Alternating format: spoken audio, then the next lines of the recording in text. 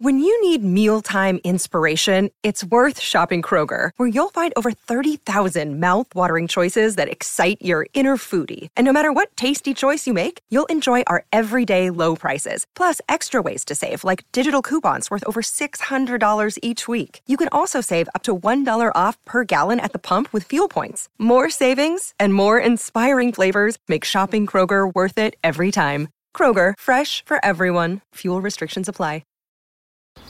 If you're thinking, I should go for a run today, but it looks like it could rain, Sierra says save on Epic rain jackets. If you're also thinking, but I can't go out in these beat-up old running shoes, Sierra says save on top brand running shoes. And if you're still thinking, but I'm also busy performing brain surgery, well then we say, you really should have led with that. Sierra, let's get moving to your local store, like now. Go! 3 great words. Free Fries Friday. Especially when they're used in that exact order. Get a free medium fries with $1 minimum purchase. Ba-da-ba-ba-ba. Valid one time on Fridays at participating McDonald's through 12/31/24. Excludes tax, must opt into rewards. There are these great sea changes that are very difficult to plot. And you can't quite know what buttons to press to bring them about. But they do happen. And it's up to us, if we care about it, to try and bring that about. Whether we will succeed or not is almost neither here nor there. You simply have this obligation. You're listening to the Science Focus podcast from the BBC Science Focus magazine team. We're the UK's best-selling science and technology monthly, available in print and in several digital formats throughout the world. Find out more at sciencefocus.com or look out for us in your app store.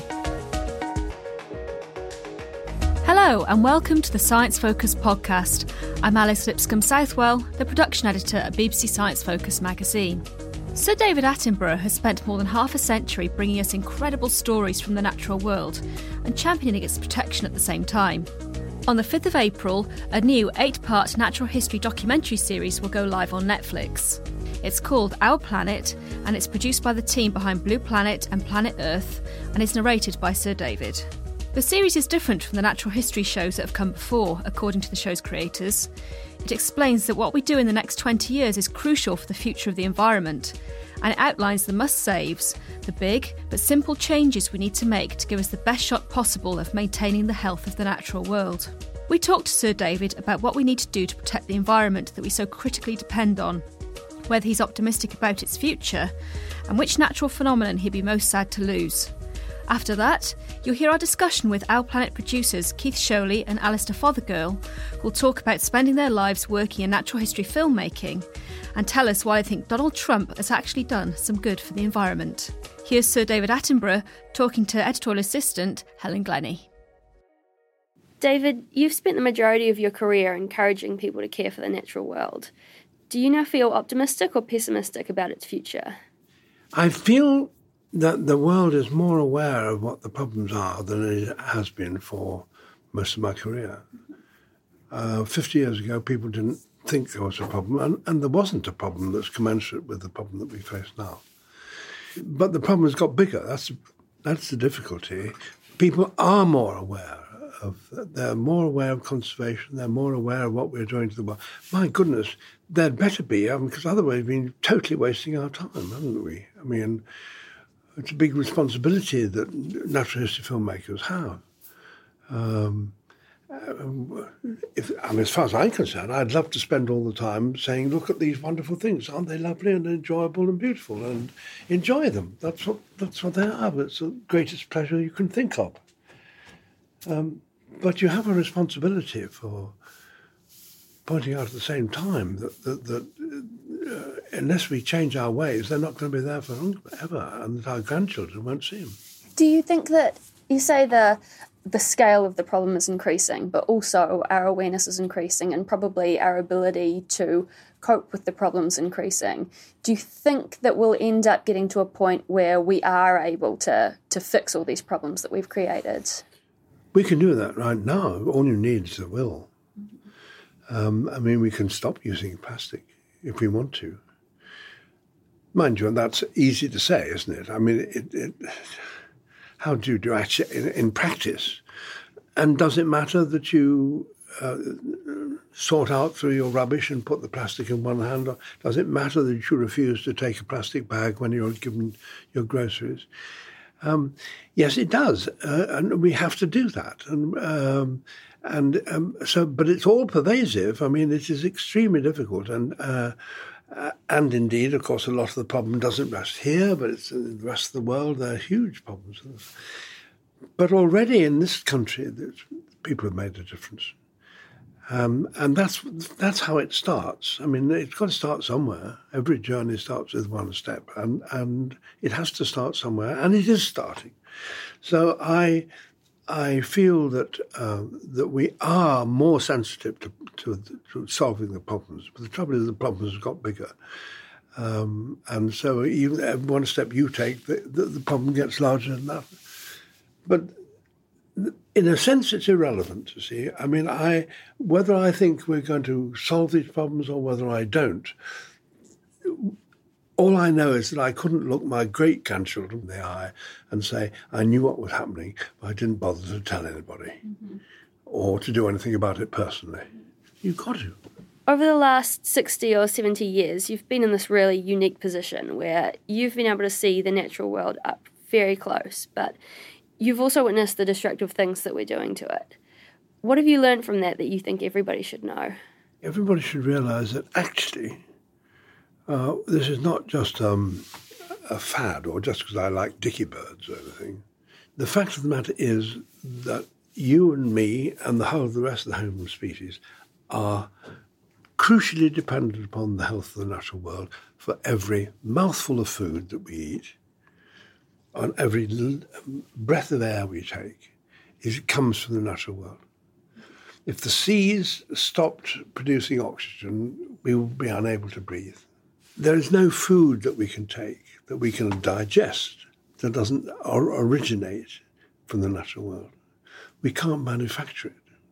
We can't synthesize food. We can synthesize elements of it, but we can't synthesize a proper diet. So if we damage the natural world, to that extent we damage ourselves. Now, you've done a lot of work recently with going to the UN climate talks, to Davos, and you've sort of been an advocate for the environment. Now, do you feel when going to those things that the politicians are listening? Do you think we're ever going to get effective change at a policy level? Yeah, I think that, certainly if you're getting as old as I am, it would be naive to think that suddenly these enormously powerful men and organisations are going to, because you go and say something, that they're going to change overnight. The world doesn't work like that. But the world does work in mysterious ways, in that there is groundswells. There are groundswells. I mean, the example I often think of is that, in the middle of the 19th century, it was quite acceptable for human beings, decent, ordinary human beings like you and me, to think we could own other human beings as slaves and that we could buy them and sell them. And within a period of about 25 years, that suddenly became totally 100%. And it became intolerable that any sophisticated or decent human being could possibly hold such a belief. So there are these great sea changes that are very difficult to plot, and you can't quite know what buttons to press to bring them about, but they do happen. And it's up to us, if we care about it, to try and bring that about. Mm-hmm. Whether we will succeed or not is almost neither here nor there. You simply have this obligation. Where do we start? What do you think is important that we achieve in these? If we have a 20-year time span, what do we need to do? Well, of course, you and I, what can we do? We can say not use plastic bags. Mm-hmm. But you and I know perfectly well that there's a bigger issue than that. Mm-hmm. And that in the end, it has to be international agreements. And you may say, more people sitting in closed rooms and talking. Well, yes, it is. But it's not easy, and it really has never been done, except for the whaling agreement. And the whaling agreement, for the first time, seagoing nations around the world got together, saw the danger, and said, right, we will do something, we will stop whaling. And they did. And within that period, whatever it is, 50 years less, suddenly whales have come back. Well, if we can achieve that, we can achieve other things too. And all you can do is to make sure that you try and find the people who've got their fingers on the levers, on the right big levers. Hear the message. And whatever you say about Davos, there are a lot of people there with a lot of fingers on some very, very big levers. And if they go away from Davos, I mean, what governs the way they think? It's not just, they've got beyond the balance sheet. They're men of infinite power. They certainly don't want any more money themselves. What makes them get up in the morning? What makes them want to make a decision or a tough decision? Their own conscience, I suppose. So how do you get to that? Well, you go to that by going and saying, look, this is the situation. This is how it is. These are the problems.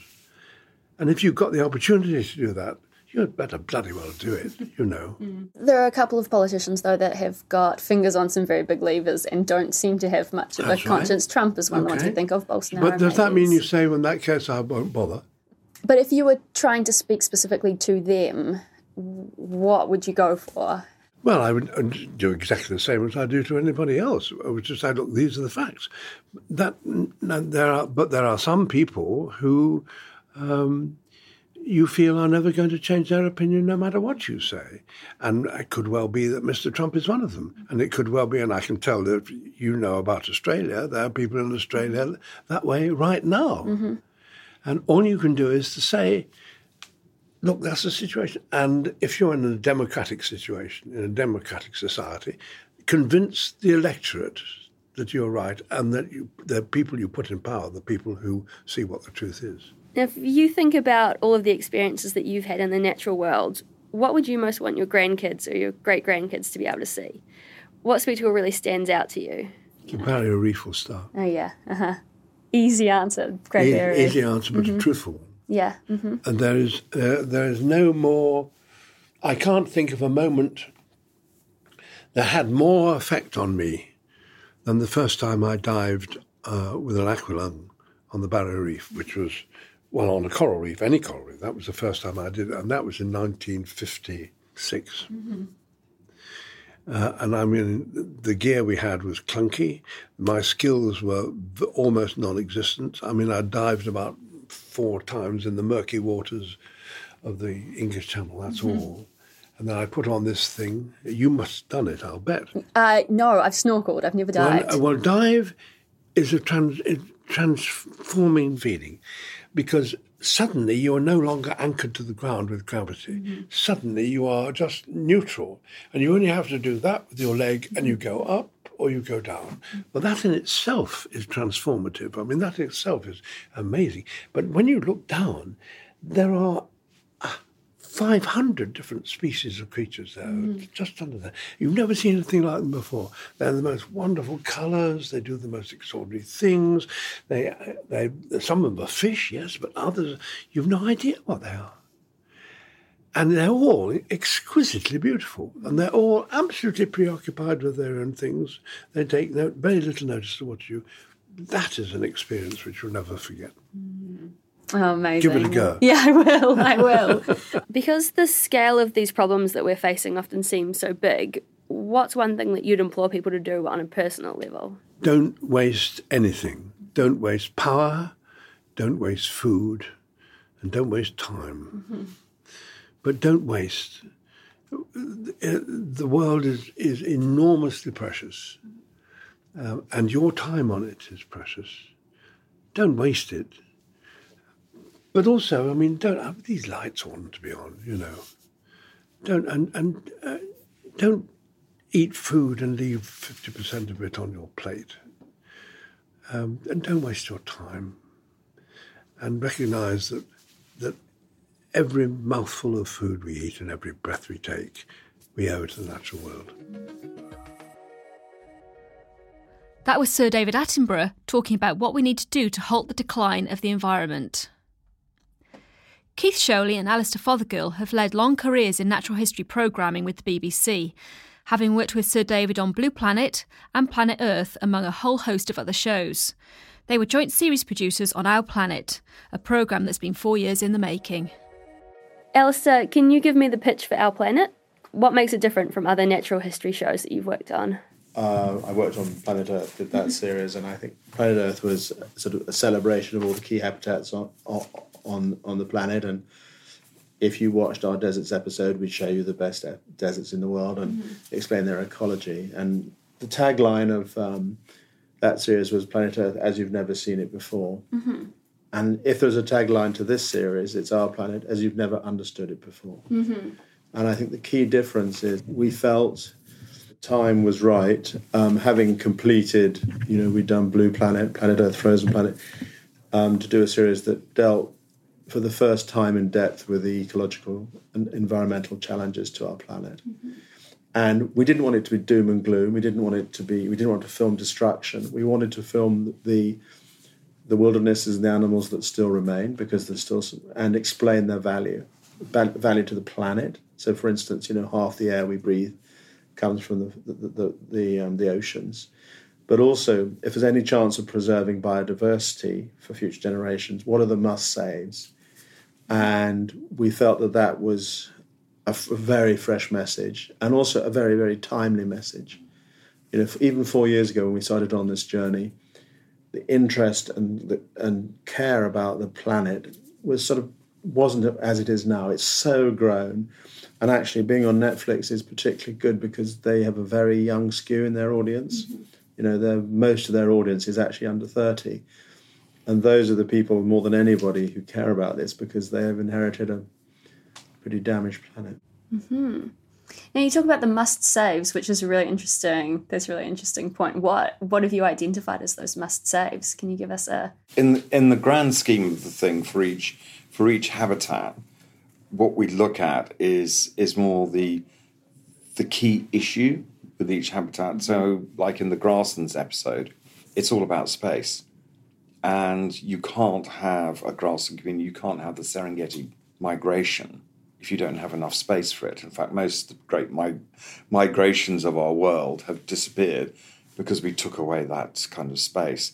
So each show says, look, you've got to actually concentrate on just one thing and make sure that you deal with that issue. Mm-hmm.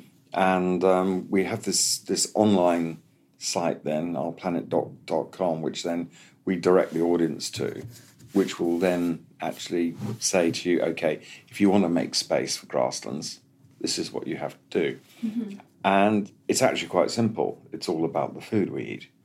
And so if people change their diet or change the way we produce food, we can have a huge amount more space for nature. So this is the kind of the sort of principle of the whole series. I think then within each show, there obviously we sort of highlight individual animals which are, in really suffering. The orangutan in the jungles of Borneo, if we carry on the way we are, will be gone. And these will be the last generation of wild orangutans, and again, that's about space for them in the rainforest. We also do, I would say the tropical forest film, we do explain that the different rainforests, like South America and the African and the Asian, are very different. So you can't just preserve the Amazon. You might think that's the simple thing to do.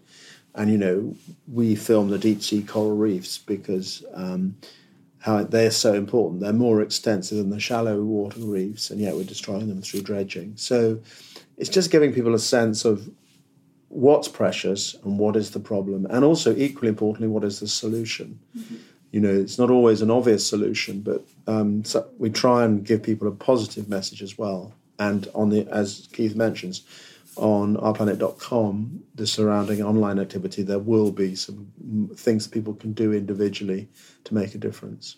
Fantastic. Okay, so you guys must have gone back to places that you've been to years before, decades before filming. What's really noticeable for you that's changed? I've worked in Antarctica a lot. I did a series called Life in the Freezer and then Frozen Planet, and this beautiful island called South Georgia. Mm-hmm. And when Shackleton was there, he had an amazing photographer with him called Hurley, who took photographs of glaciers, very beautiful glaciers. And I went back there once with David, and then another 20 years later, and you could literally see the glacier going up the hill. Mm. The other big change on the Antarctic Peninsula, the different penguins in Antarctica are adapted to different amounts of ice.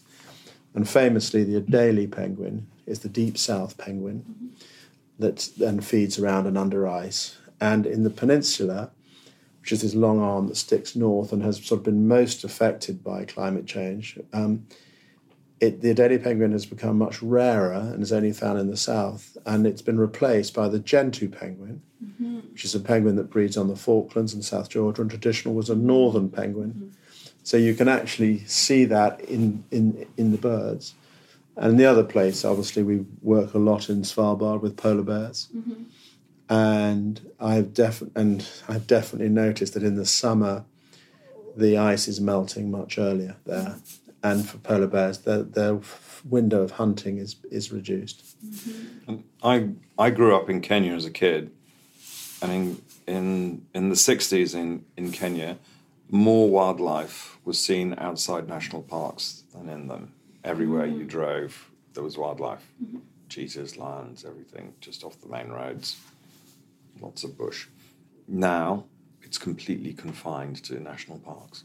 Mm. So the vast majority of wildlife outside has gone, and that's a staggering change in just 50 years, and we're now getting to the point now so that if the national parks are not protected, you lose everything. So you're in the last kind of moment.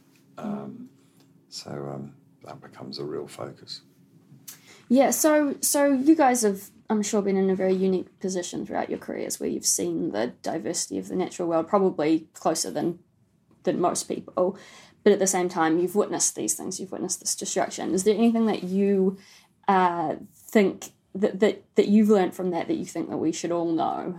I think that what's really clear, most people think, it's nothing we can do, it's problems, and I think to a certain extent conservationists have set that idea up. They're just lots of little tiny problems. There are some very, very big but simple things that you need to sort, and if you sort those big simple things, and they need to be sorted quickly, you can fix so much of this. The ocean's a classic example. The open ocean is going down the tube very, very quickly, largely because of overfishing. But the people who are fishing it, there are only about 4 or 5 nations who actually fish the open ocean. And it all has to be subsidised because it's so unprofitable. Mm-hmm. So you have to think, well, why not just stop doing it? And of course, we have this huge sort of story of what happened with the great whales who were going down the tubes because they were being overfished. And we just decided to ban fishing of whaling, and they bounced straight back. So, there are all you need to do to save the open ocean. And the open ocean is crucial for everyone, not to eat fish, but purely we know it's probably the biggest carbon sump.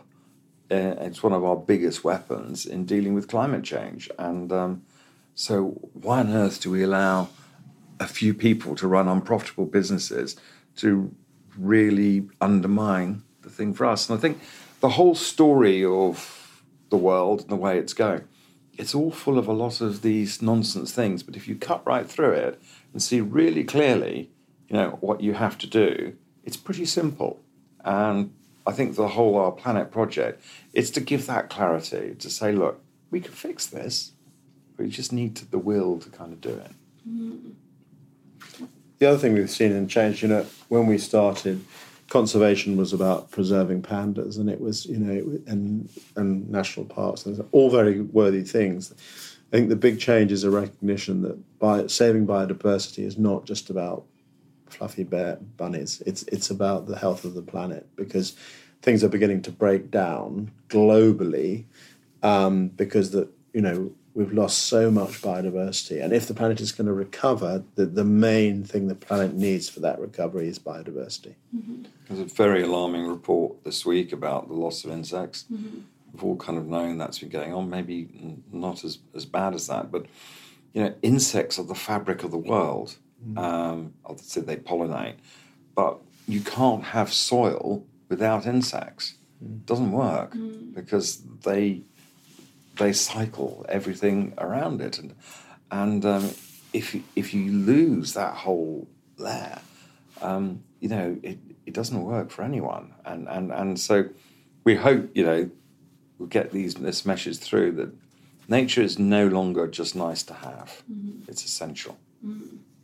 So do all of these things make you optimistic or pessimistic about the future of the natural world? I think very, very optimistic if we can motivate people to do the things that need to be done quickly. Mm-hmm. What we haven't got a lot of is time. Time has gone. So what we have to do is to motivate a change. There's huge amounts of indications that the penny is dropping, and lots of big businesses, governments, and so on and so forth, are prepared to start to make change. But the race against time now is acute. So if we can do it in time, optimistic.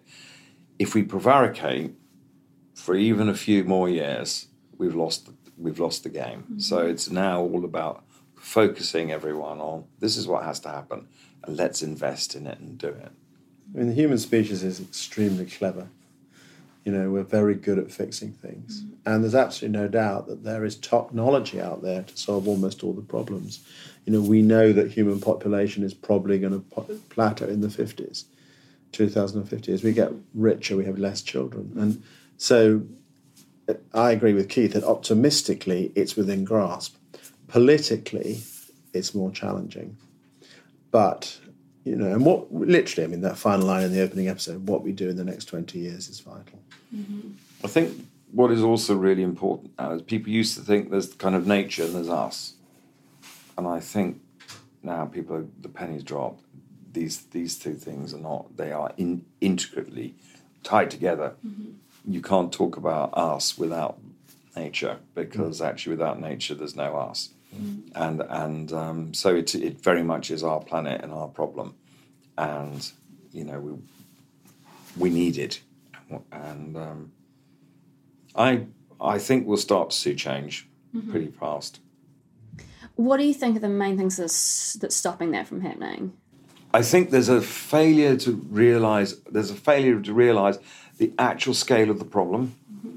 I mean, climate change is a classic example of people have really not worked out that this is a massive, massive beast that's going to bite everyone very, very badly. Mm-hmm.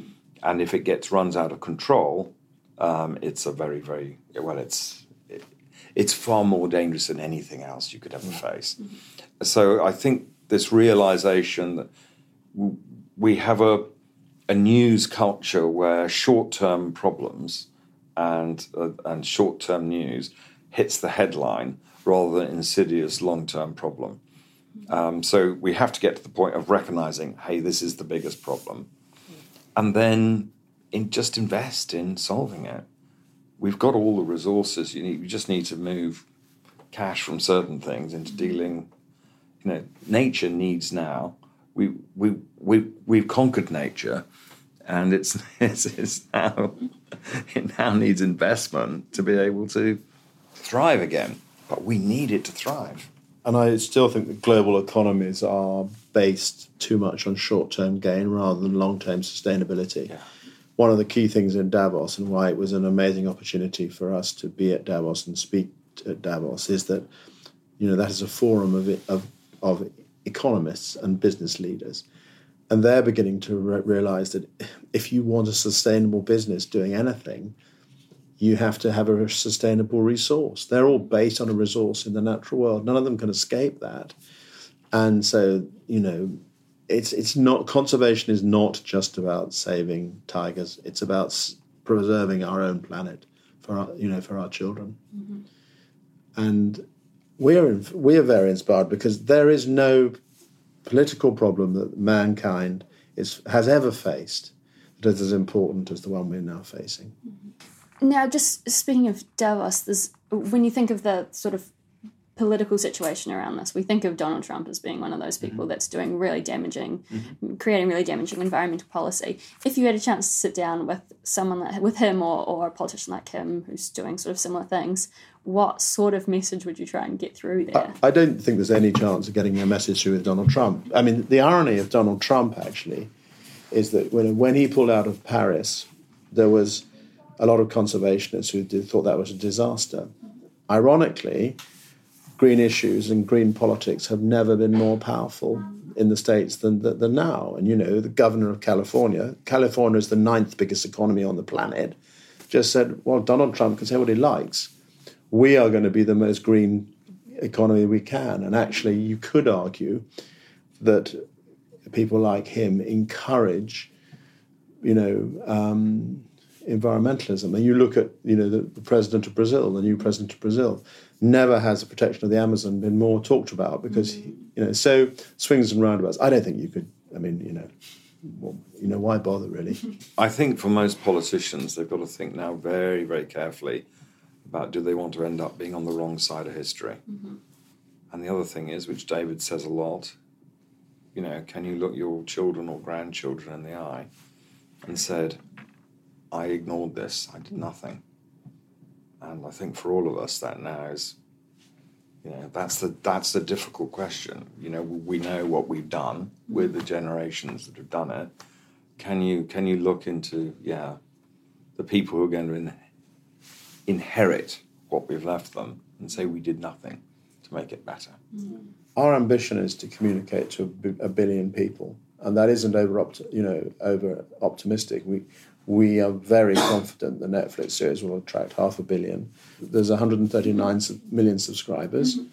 Each of those, do you have a Netflix subscription? Mm-hmm. You can have 3 or 4 other people. Yeah. So, I'm sure your granny shares your subscription. Yeah. So, just those numbers. Mm. Then you add up the online, the ourplanet.com. And, the other thing that will really change business is men and women in the street saying, I'm not going to buy a computer that isn't green. I'm not going to eat meat as much as I did. We have an immense power, and politicians will jump when, you just have to take the example of the plastics, the Blue Planet 2. Within a month, government was changing government policy and stuff. And so we have a voice. Together, I think we can really put pressure on politicians. Out of all of your experiences that you guys have had filming in the natural world, is there one thing that stands out as the sort of natural phenomenon or natural spectacle that you'd most want your great-grandchildren to be able to see? For me, often it's related to particular animals. Mm-hmm.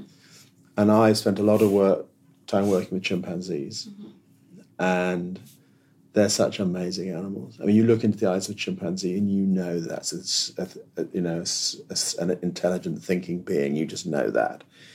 And the other one for me would be polar bears. So a lot of time with them. And, they are the poster childs for global warming. And it would, there's a really good chance that polar bears will go basically extinct in 40 years. There may be a few relic populations, and to think that the largest land carnivore on our planet would go extinct. An animal of such grace would be heartbreaking. Mm-hmm. And for me, I guess done a lot of underwater films, mm-hmm. and a coral reef is, you dive on a really pristine coral reef. It is the most incredible thing. I don't know if you dive, but it's the most incredible thing you can ever witness. And the fact that coral reefs are going really, really fast, and people might not be able, future generations may not be able to experience coral reef, it's just an incredibly terrible thought, mm-hmm. because this is a whole kind of ecosystem that's taken hundreds of millions of years to come about. and is the most exquisite and beautiful, complex thing nature has ever created.